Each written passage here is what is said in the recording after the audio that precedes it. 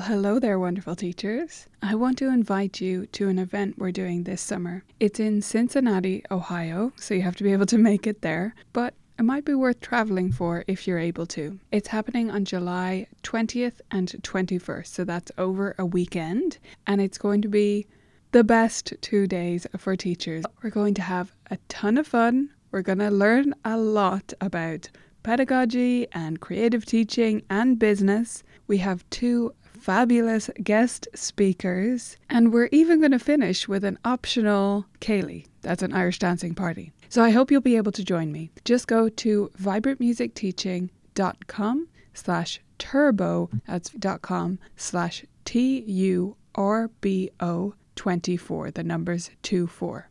I hope you'll check it out, view all the details there, and I hope to see you in Cincinnati in July. On with the episode. Vibrant music teaching. Proven and practical Tips, strategies, and ideas for music teachers.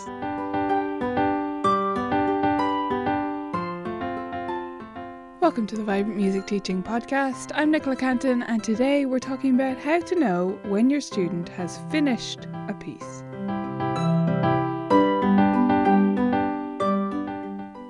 Hello, beautiful teachers. I hope you're having a wonderful day and the sun is shining, or metaphorically shining down on you, and that all your teaching is going well. We're talking about a question today that might seem on the surface to be very simple, maybe even a silly question to ask. We're talking about when a student is finished with a piece. In other words, how do we know when it's time for them to move on to a new piece? Some teachers will call this passing off, quote unquote, a piece, or just completing a piece. But each teacher tends to have a different threshold, and there's actually more to this question than initially meets the ear. So some teachers really expect absolute perfection, super high shine polish on each and every piece. And others move much more quickly so that they get through more repertoire and keep their students reading new things.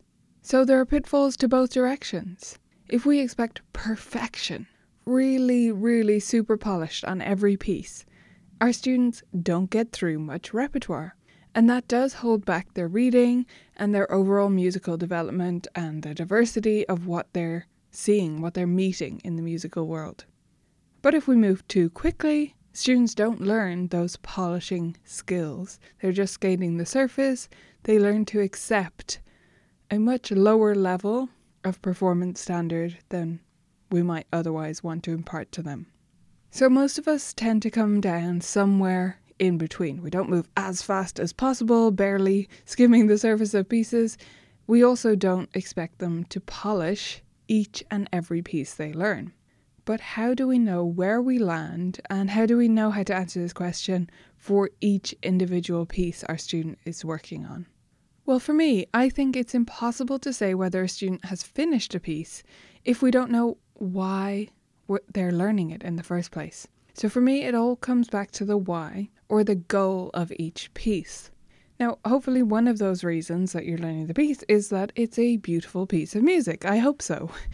I think life's too short to play boring music that is purely for pedagogical purposes. I think everything should, on some level, have a pleasant sound, be a nice piece of music.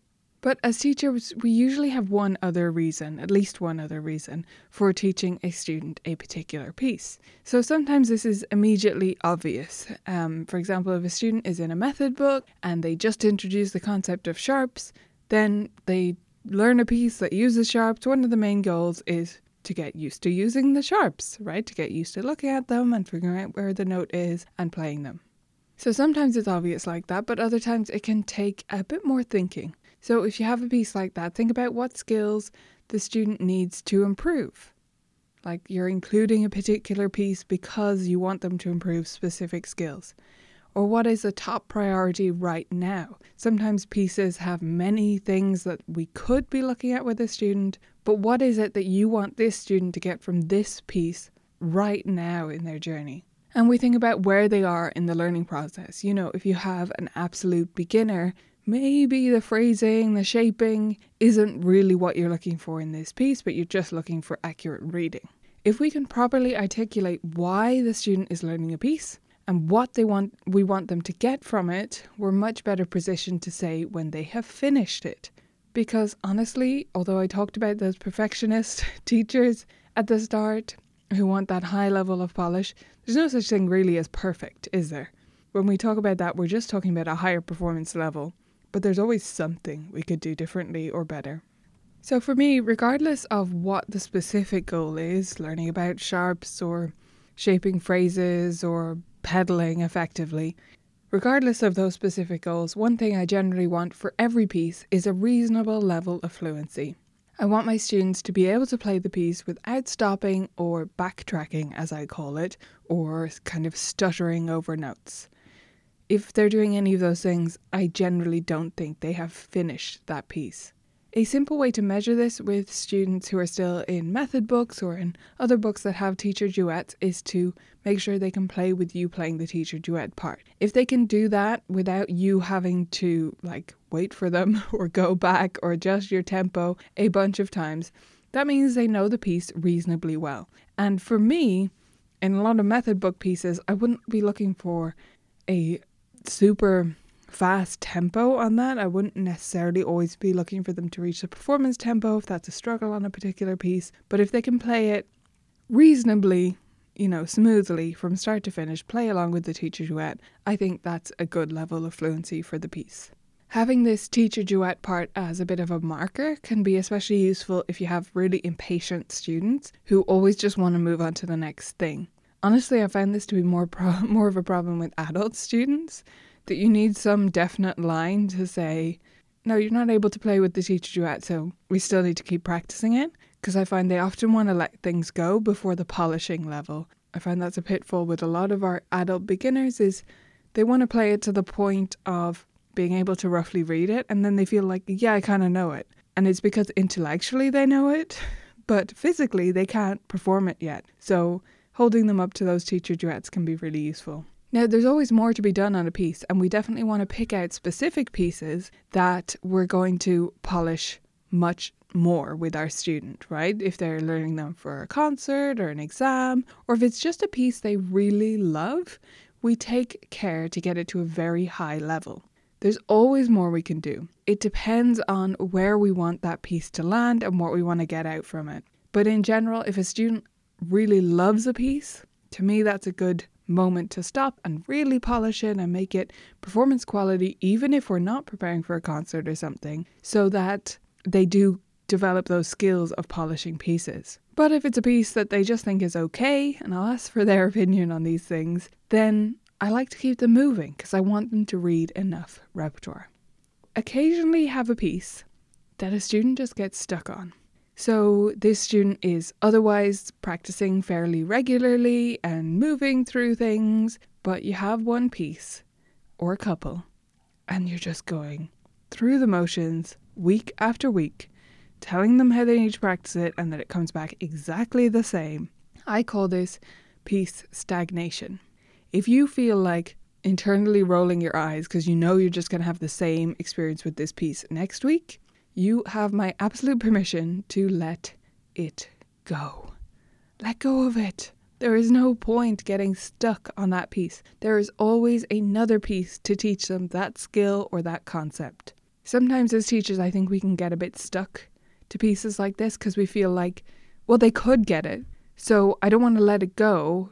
We get a bit stubborn about it, I think. And sometimes it's much better to just let go of it, because unless it's a student who never practices, which is a total different issue that we'll deal with in a second, sometimes things just don't click. Sometimes they like the sound of it, but it's just not getting anywhere for them. They feel like they're stuck with it and therefore their practice doesn't do anything, or they're not practicing on it, and we can find something else to teach them the same concept. Now, when every piece is stagnating, that is a bit different. So either this student is not practicing, or their material is too hard, or both, of course. So if they're not practicing, we have many articles and podcast episodes to help you with that. I suggest starting with our practice hub on the blog and looking into practice routines and all the things we have about that. If the material is too hard, you may need to change their books or add in a supplemental book. And that is absolutely okay. It doesn't mean you've done anything wrong. Sometimes these things are a bit unpredictable and students hit a bit of a wall at a certain point that you couldn't have seen coming. And sometimes it is just that you made a mistake on the level. And it's okay to admit that, swap out the book and move on. So I'd love to hear how you know when your students have finished their pieces. Where do you land on the whole perfection versus moving really quickly framework or guideline? Let me know over on Instagram. I'd love to chat to you there. We're at Colourful Keys, and I'll see you back here next week.